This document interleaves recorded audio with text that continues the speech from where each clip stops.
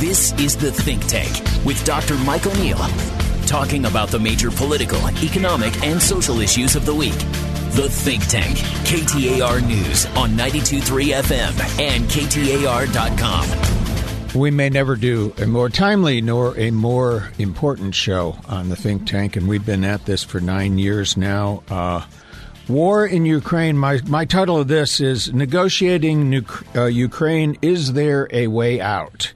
And I have two of the best guests you could imagine for this. Daniel Rothenberg is director at ASU of the Center for the Future of War and a foreign policy expert. And, as I commented before, my God, this is certainly the future of war, or what appears to be. But more than that, we have Marty Latz here. He's founder and CEO of the Negotiation Institute, and I envision a very synergistic discussion because Marty's expertise is essentially how do you negotiate? And if we're not going to have continuous war, at some point there's going to be a negotiation of some part, and we're going to talk about that. To give us a start, Daniel, could you bring us up to date on exactly what we see in the current status in Ukraine? I mean, my read of morning news is there appears to be a Russian retreat out of everything except the eastern border. That could be retrenchment. That could be, what do you think it is? And tell us where we are. Well, I think maybe the biggest takeaway is that where we are now is not what most of the world expected when this war first began. Russia is a large country with a large military, nowhere near as large as it was during the Cold War. But I think many people expected far more military success by the Russian forces, and that's exactly not what's occurred. And what we see and hear about is this move back to eastern Ukraine, to areas where Russian forces control more territory and areas that fit into a different strategic vision of where all this may end up. They seem to be headed towards focusing their troops in the east. What I wonder about that was the area at the beginning of this conflict, or prior to this conflict, seemed to be very Russian-leaning. I seriously wonder, after the Russians have come in and destroyed some of those cities, I wonder if the Russians are as popular in that area today, even amongst the Russian-speaking population, as they were a month ago. Right. I mean, it's a very interesting question. I mean, the justification from Putin is that there really is no Ukrainian people and there's no right to self-determination by Ukrainian people, so that there's no legitimacy to the Ukrainian state. And then the other justification is that their Russian forces are protecting Russians and others from the ravages of these nationalist Nazis. It's a rather extraordinary set of claims given the reality on the ground. Obviously, one thing that the Putin regime has done is shut down independent media and even created sort of new laws that make it a crime punishable by as much as 15 years in prison to even call this, what's going on, a war. It's a really extraordinary set of repressive operations, or maybe not extraordinary, depending how you look at the regime. But your point about the war is a good one, which is in many ways the war began in 2014. Russia annexed Crimea and engaged in a series of military operations in a different fashion, sort of claiming it wasn't its own military, but in the eastern parts of the country in which there's a lot of Russian speakers. Well, my reaction to that, there isn't really a Ukraine. You know what? Even to the extent that was true a month ago, I don't think there's nothing that brings together a people like being attacked by an outside force. If there wasn't a Ukraine mentality, there sure as heck is now. And the same could be said for unified Western European and NATO ally responses. This has breathed life into a unified movement. Not only to protect Ukraine, but to see the validity and, if not necessity, of this alliance. That was certainly not the case just quite recently. Yeah, absolutely. That it seemed like there might be some fraying at the edges, at a minimum, in NATO that seems to be completely reversed. We have been pushing the Germans, for example, to up their defense budget. and they've been very resistant to it. And at the beginning of this conflict, they said, we're going the full 2%, which is what America had been, or various presidents have been pushing. And they just overnight said, yep, that's what we're it's a different world.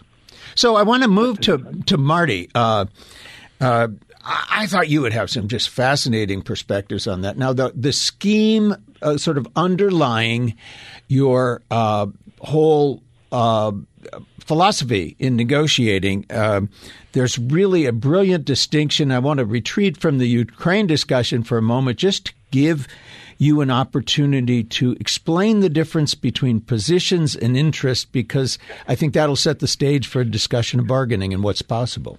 I think that's right, Mike. And when you really take a look at, from a negotiation perspective, what is driving this conflict, it is the interests of Russia, but perhaps more importantly, the interests of Vladimir Putin.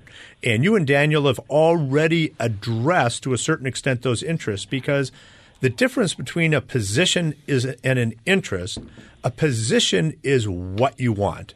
And usually it's relatively easy to understand, to find out what someone wants in a negotiation. It's oftentimes far more difficult and challenging to find out why they want it. The answer to the why question is their interest. So what Putin wants is he wants Ukraine, but he wants an even broader goal than that, because what's driving him, I think, and what's driving Russia is this worldview that they were the breakup of the Soviet Union was the biggest disaster in world history, and it's about sort of regaining that type of power and influence, and with it comes, obviously, the control of Ukraine and the control of some of the other former Soviet Union places like the Baltics, Poland, their whole sphere of influence. If you take a look at why Putin is doing this, and this goes way back to when he first came into power, he really believes, I think, that he is there to sort of regenerate a new world power from the Russian perspective. Do you happen to, either of you guys, know the story of where Putin was when the Berlin Wall fell? No, I don't. You don't? He is in some outpost in East Germany. He's a KGB officer, and the place is surrounded by an angry crowd. And Putin goes out personally, out in front of the building. He's a major or something like that in the KGB. And he confronts the crowd, and, and he sort of gets the bravado, gets them to disperse. But I've heard pieces that describe that as the most formative influence on his thinking. He experienced at a very personal level the humiliation of himself, of the Soviet Union, of the Russian people, and that it's very consistent with what Marty, what you just said about what his what drives him really is that is just was a seminal instant that kind of encapsulates everything that you said about what is going on in his mind and in the mind of many Russians, and it's about a return to the grandeur of the Soviet Union. What about and we think about that. We think about that oftentimes as the hidden agenda in a negotiation. What's really going on? What's the driver, the motivator? And oftentimes it may be psychological or emotional in context. Another thing I think I would add that's really important, especially for any potential upcoming negotiations, is there's a significant ego interest involved from Putin's perspective. And it's been such a crucial component and will be such a crucial component because there may very well need to be some face-saving element in the negotiations, which is really tough because at this point, he's not really winning the war. Well, and we'll return on that. And also want to bring the discussion, okay, there's other players. There's the Ukrainians, there's Western European, there's the U.S., but just an interesting personal thought on that whole business about the psychological side of it in terms of positions and interest. I think of the guy that goes out and buys a car, and the position is, I want to buy this car for X dollars. But the underlying interest really is, I don't want to feel like a sucker, and I think you think that, and I think that's just a very good way of getting people to understand the difference between the two. We'll return with Daniel Rothenberg and Marty Latz in just a moment in the Think Tank. The Think Tank, KTAR News on 92.3 FM and KTAR.com. Topic of the hour is Ukraine. Hard to get more timely or more important than that. Our subtext is Ukraine. Is there a way out? Negotiation expert Marty Latz and foreign policy expert and head of the Center for the Future of War at ASU, Daniel Rothenberg. We were talking about, you'd laid the framework of kind of interest and positions and interests that are really important. I'll go to you, Daniel. What do you think are the interest right now, the underlying interest of Putin and separately of Russia if those diverge? I guess that's a pretty interesting question because it's an autocratic regime, and Putin has managed to coalesce an enormous amount of power around himself and those who are closely associated. So it's difficult in some ways, certainly with the invasion of Ukraine, to distinguish between Russia's interests, whatever Russia might be, and Putin's. It's hard to imagine that this conflict, if the truth were known about its facts on the ground, would be wildly popular or even mildly popular among the Russian public. Sanctions, of course, are having their impact, and there are enormous casualties. I mean, it's quite striking. Think in the post 9/11 wars that went on for 20 years, Russia has lost significantly more soldiers, even though the numbers aren't accurately known, than the U.S. lost in 20 years of war. But if you get people angry, they seem to forget that. And that seems to be a precursor to any of the wars, is you work up your own population. And to be fair, that includes us. I remember the precipitating event in Vietnam was an attack on a U.S. ship that we now know most historians agree was fake, but nevertheless, it became, if you want to look it up, it's Gulf of Tonkin incident. And we believed that we were attacked on the high seas by North Vietnamese. And as a result of that, Lyndon Johnson got a resolution for Congress that was used as a pretext for years to continue the war. He said it was authorization. Wow, how much easier that is in Russia when you control all the media. Sure. No, I think that it's complex also to figure out the relationship between popular support for wars and whether that keeps wars going. This is such a recent conflict in those terms, right? And really part of what's striking is just how devastating the conflict's been for the Russian forces and, of course, for Ukrainians. I mean, even before this war had started, Ukrainian losses since 2014 were estimated around 14,000 or so. So it's been a live war for Ukrainians for quite some time, and then this current stage is really just devastating. And anybody looking at these images and paying attention to what's going on, I mean, you have 1 out of every 4 Ukrainians have fled their homes, internally displaced or as refugees. Let me suggest one thing and have you guys react to it. In the case of Vladimir Putin, I think going in it wasn't a thing, but I think right now he has a fundamental interest that says stay in power.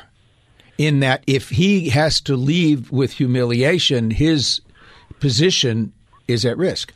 I think that's right, Mike. But keep in mind, this is perhaps the first, and maybe Daniel can comment on this as well, the first war where we've got a really powerful autocratic regime that is almost 100% controlling the information that his population is receiving about the war. And that goes to his interest in staying in power, but it also goes to his interest ultimately in taking control of whatever he wants to take control of in terms of Ukraine. Now, there are seepages of information. And information, by the way, is crucial to any negotiation. And you can see, in effect, this is a negotiation between Putin and the Russian population.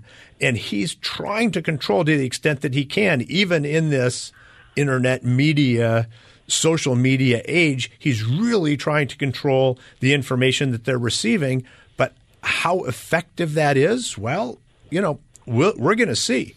My sense is that the nature of the information is, if in Russia right now, if somebody's motivated, they can get outside information. But if they merely react passively, they're going to get the Seoul State version because they've shut down most alternative media. But the more body bags that come back and the more people at the fundamental level learn about that, look, it took how many years for them to get forced out of Afghanistan? 14, 15 years? Well, in the social media age, there may be increased pressure, which goes back to Putin's personal self-interest of staying in power, but also selling this, as he has, as a fight against Nazis in Ukraine.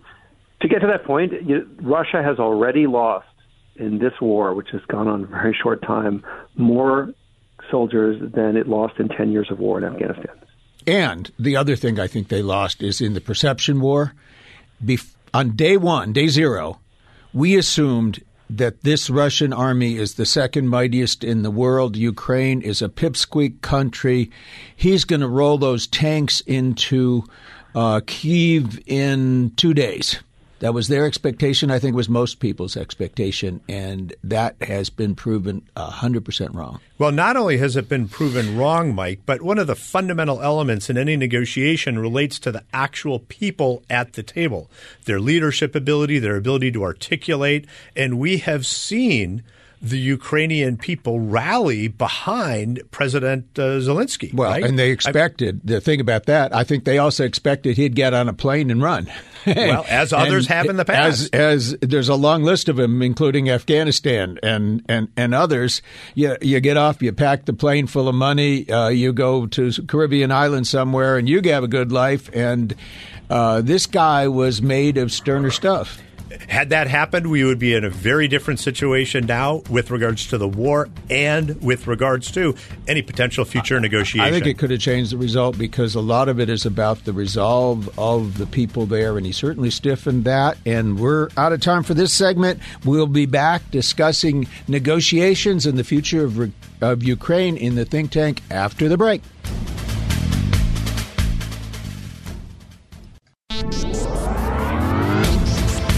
The Think Tank, KTAR News on 92.3 FM and KTAR.com. Okay, we're back with Marty Latz of Negotiation Institute, Daniel Rothenberg, foreign policy expert, head of the Center for the Future of War, and talking about the most timely topic and important there is, which is the war in Ukraine. And the logic of having these guys here on the same platform is that Marty, our negotiation expert, I think has a sort of brilliant framework for discussing what's going on. And my idea was he would set that and Daniel would sort of fill in, all right, how does that fit what's actually happening? And we talked about positions and interest, and you're saying there's another element that's in the scheme of doing negotiations. Tell us about that. Well, it's absolutely crucial, especially when you're dealing with power negotiators like Putin, to really fundamentally understand the leverage equation in the conflict. And by leverage, I mean how much do you need a deal, how much do they need a deal, and what's your alternative? What's their alternative? I like to think about the alternative as your plan B. Plan A is any negotiated solution. Plan B is what you're going to do if you don't do a deal with them. But it's not just what you're going to do, it's what they're going to do. And that's really the crucial part when you're talking about Vladimir Putin and Russia, because I think he very significantly at the beginning of the conflict misperceived his leverage. And actually the West and the United States didn't do a lot to try to create leverage and prevent him from invading in the first place. Because he took a look at the West at the time. He took a look at our chaotic withdrawal from Afghanistan. He took a look at the inflation issue. He took a look at Biden's low approval rating. He took a look at the somewhat disjointed nature of Germany's positions relating to sanctions before he invaded, and he figured he's going to invade. He doesn't have a pretty bad plan B because he figured, hey, Ukraine's going to roll over and basically just let us come in and take over. Obviously, he mischaracterized the opposition. He misinterpreted the strength of Western Europe, the United States. He didn't, I think, ever believe that we would institute really significant, powerful, broad economic sanctions, not only on Putin and his oligarch friends personally, but also on the entire economy of Russia. And now he's seeing that his plan B is pretty darn bad.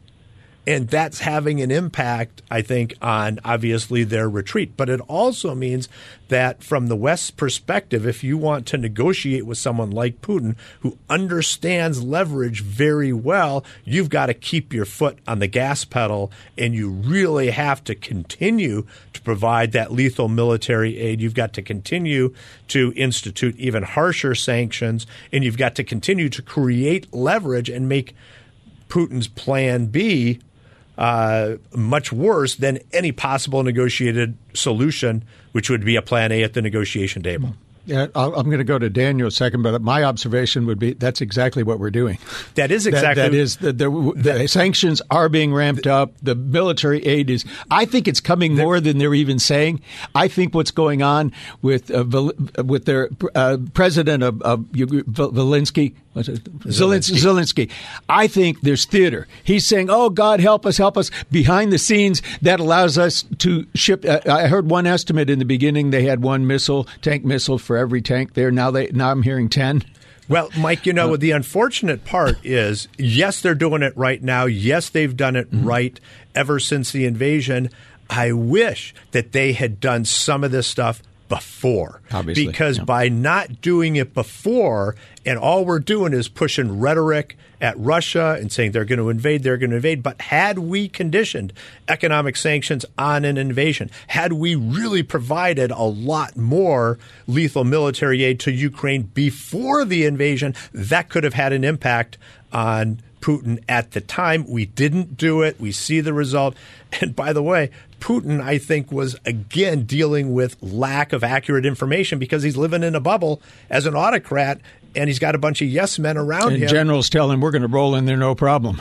That's right. And his public perception was of a disjointed West. They're not going to do anything. Had we actually been able to round up all of these allies and vote for economic sanctions and lethal military aid and made that even conditional on an invasion, I think that would have caused Putin to second guess the decision. Now, maybe he still would have misinterpreted it, but at least it would have ramped up the leverage from our perspective. Daniel, you got a lot to react to.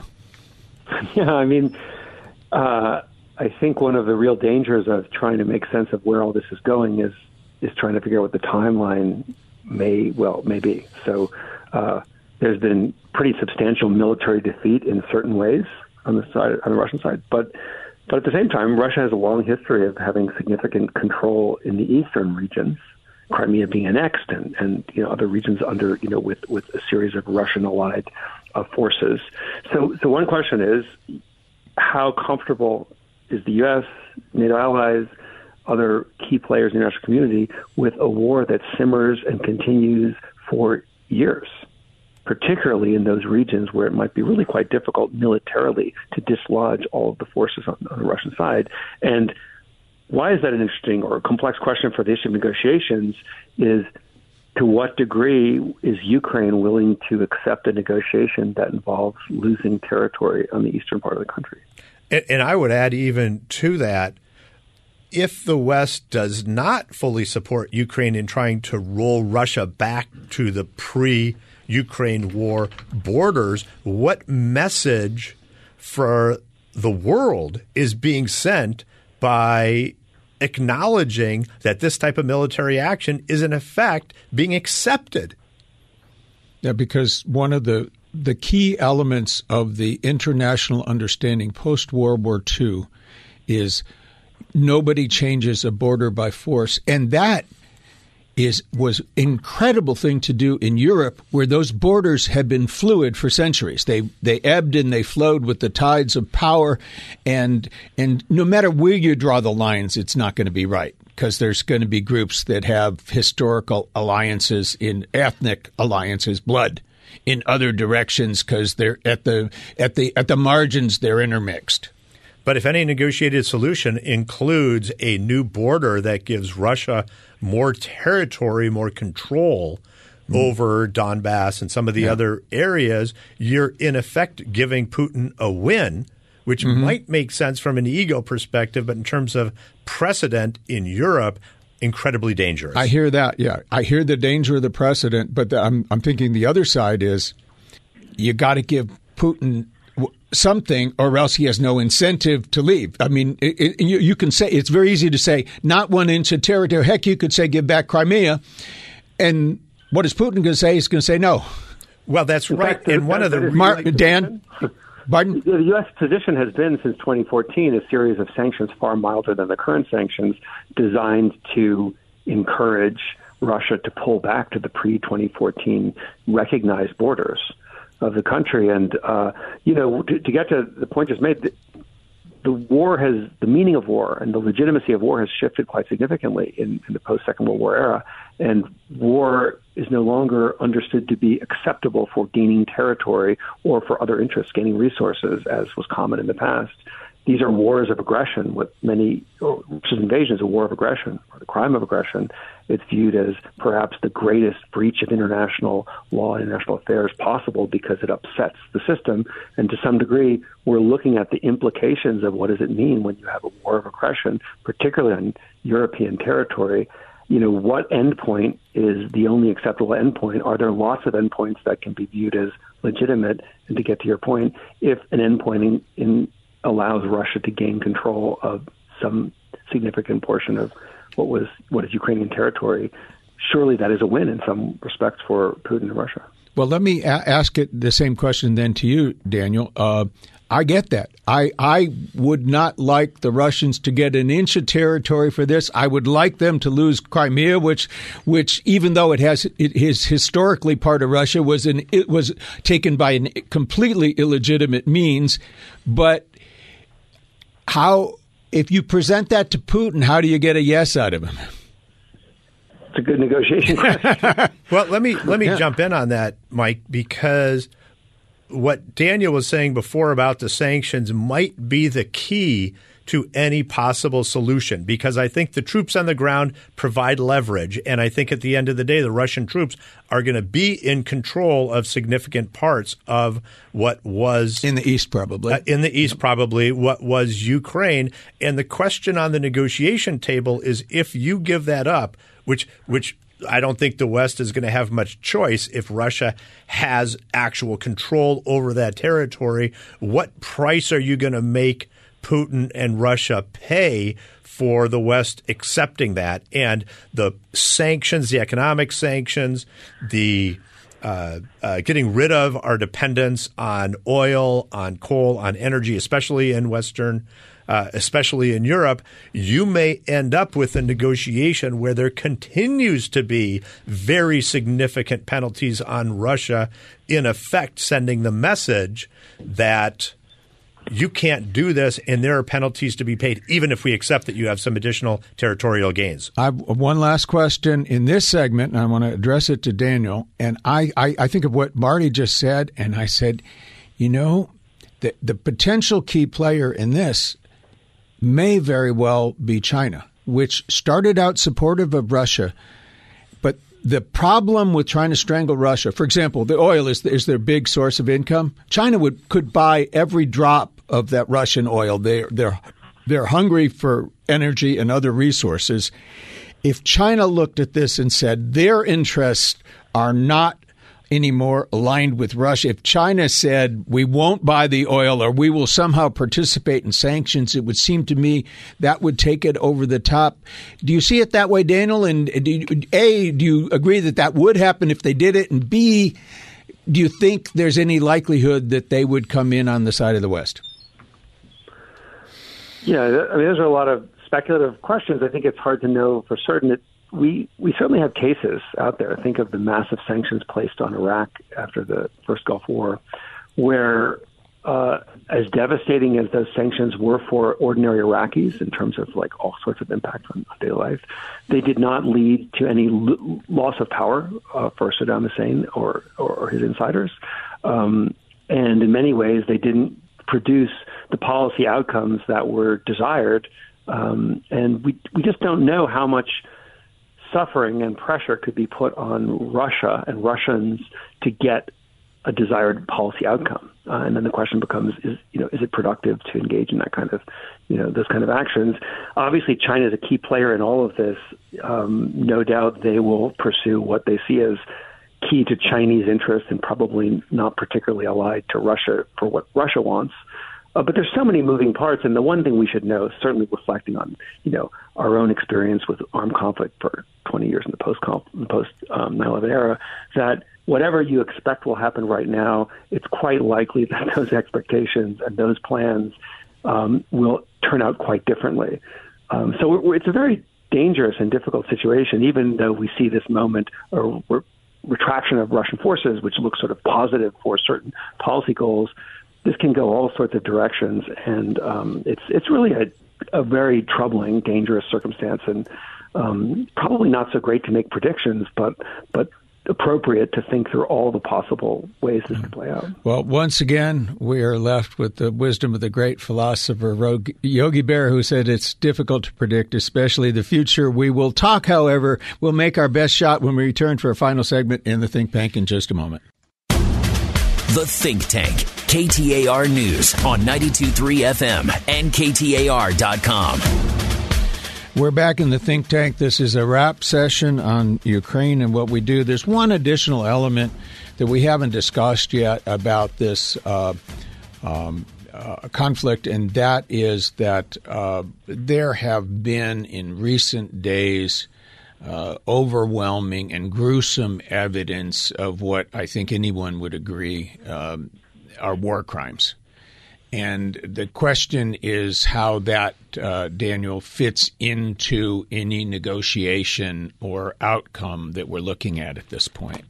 It's a major issue. Certainly it's on a lot of folks' minds. I mean, we've seen in the key suburbs of Bucha and Irpin these just horrifying images of not only civilians who were killed in the conflict, but purposely targeted, subjected to torture and all sorts of other terrible acts. And,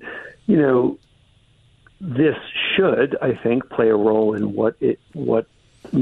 how negotiations advance, and yet at the same time, certainly claims of war crimes and claims of demands of accountability might be barriers for people to want to sit at the table and negotiate, some outcome to the end of hostilities. Daniel, I think that's exactly right.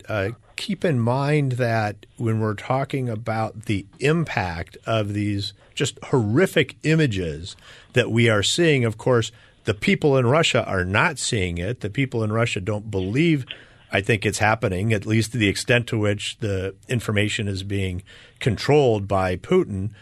But the impact on the rest of the world, I think, is having a major impact on what's going to happen at the table, because there is perhaps nothing more unifying to the world, other than perhaps with China, which is important, than seeing these images. And in this social media age, it is absolutely outrageous that it is happening, and you see a level of response from our side of the negotiation table that I think is driving the leverage from our perspective in terms of additional sanctions, in terms of additional lethal military aid, in terms of additional support for Ukraine that could have a very unifying and relevant impact at the table from our perspectives. It may end up being an additional issue that actually will need to be addressed at the table before there's any type of resolution. I think you restricted that to the reaction in the West, because I think back to the perpetrating side, and we've been in this category. I mean, again, I could go back to Vietnam and things like My Lai, which half our own people didn't acknowledge, and a whole lot of them would say, "Oh well, those were communist babies" or something. When you and this is in the context of a free press. In a controlled press, what I don't expect is the Russian people to get outraged by this, because in a controlled environment, when you get nationalism involved on both sides, the perpetrator never takes an honest look at their own behavior.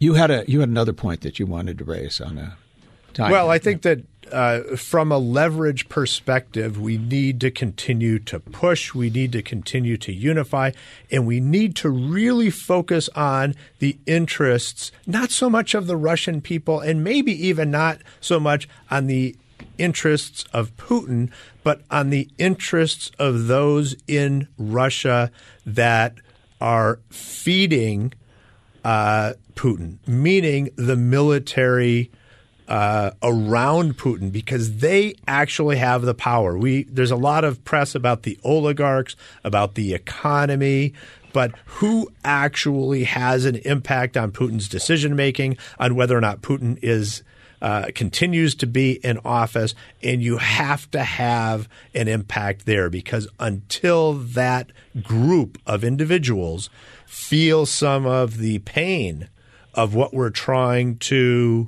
do to them, Putin is going to feel like he's secure. And I think you make an important point that was resonated by. I saw an interview over the weekend with there was a fellow, name escapes me, but he was the richest man in Russia, clearly an oligarch, fell out of power with Putin, ended up in jail for 10 years. And he said, these oligarchs are not independent power people. They are creatures of Putin. So don't think of them as somebody who's going to force him out because he controls them. It's other sources, and the military comes to mind. Well, in the West perceives that it's the people with money and economic power that have an impact on the decision makers, because oftentimes that's a Western-centric view.